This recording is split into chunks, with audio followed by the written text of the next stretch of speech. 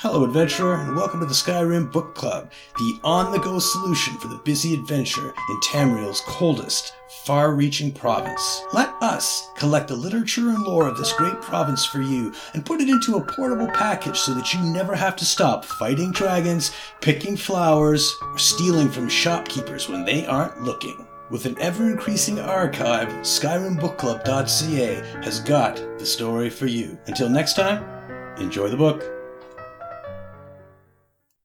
Letter to Runescriber Kulth by Bradoth, Ophidian Exarch of Undulating Destruction.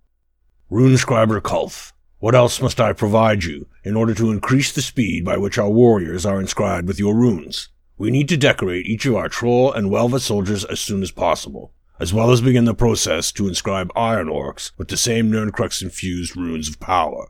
Do not fail me, Kulth. Your runes are the key to success of our troll army. Moreover, I imagine a day when every troll, welva, and iron orc under my command is decorated with your infused artistry. That will be a glorious day indeed.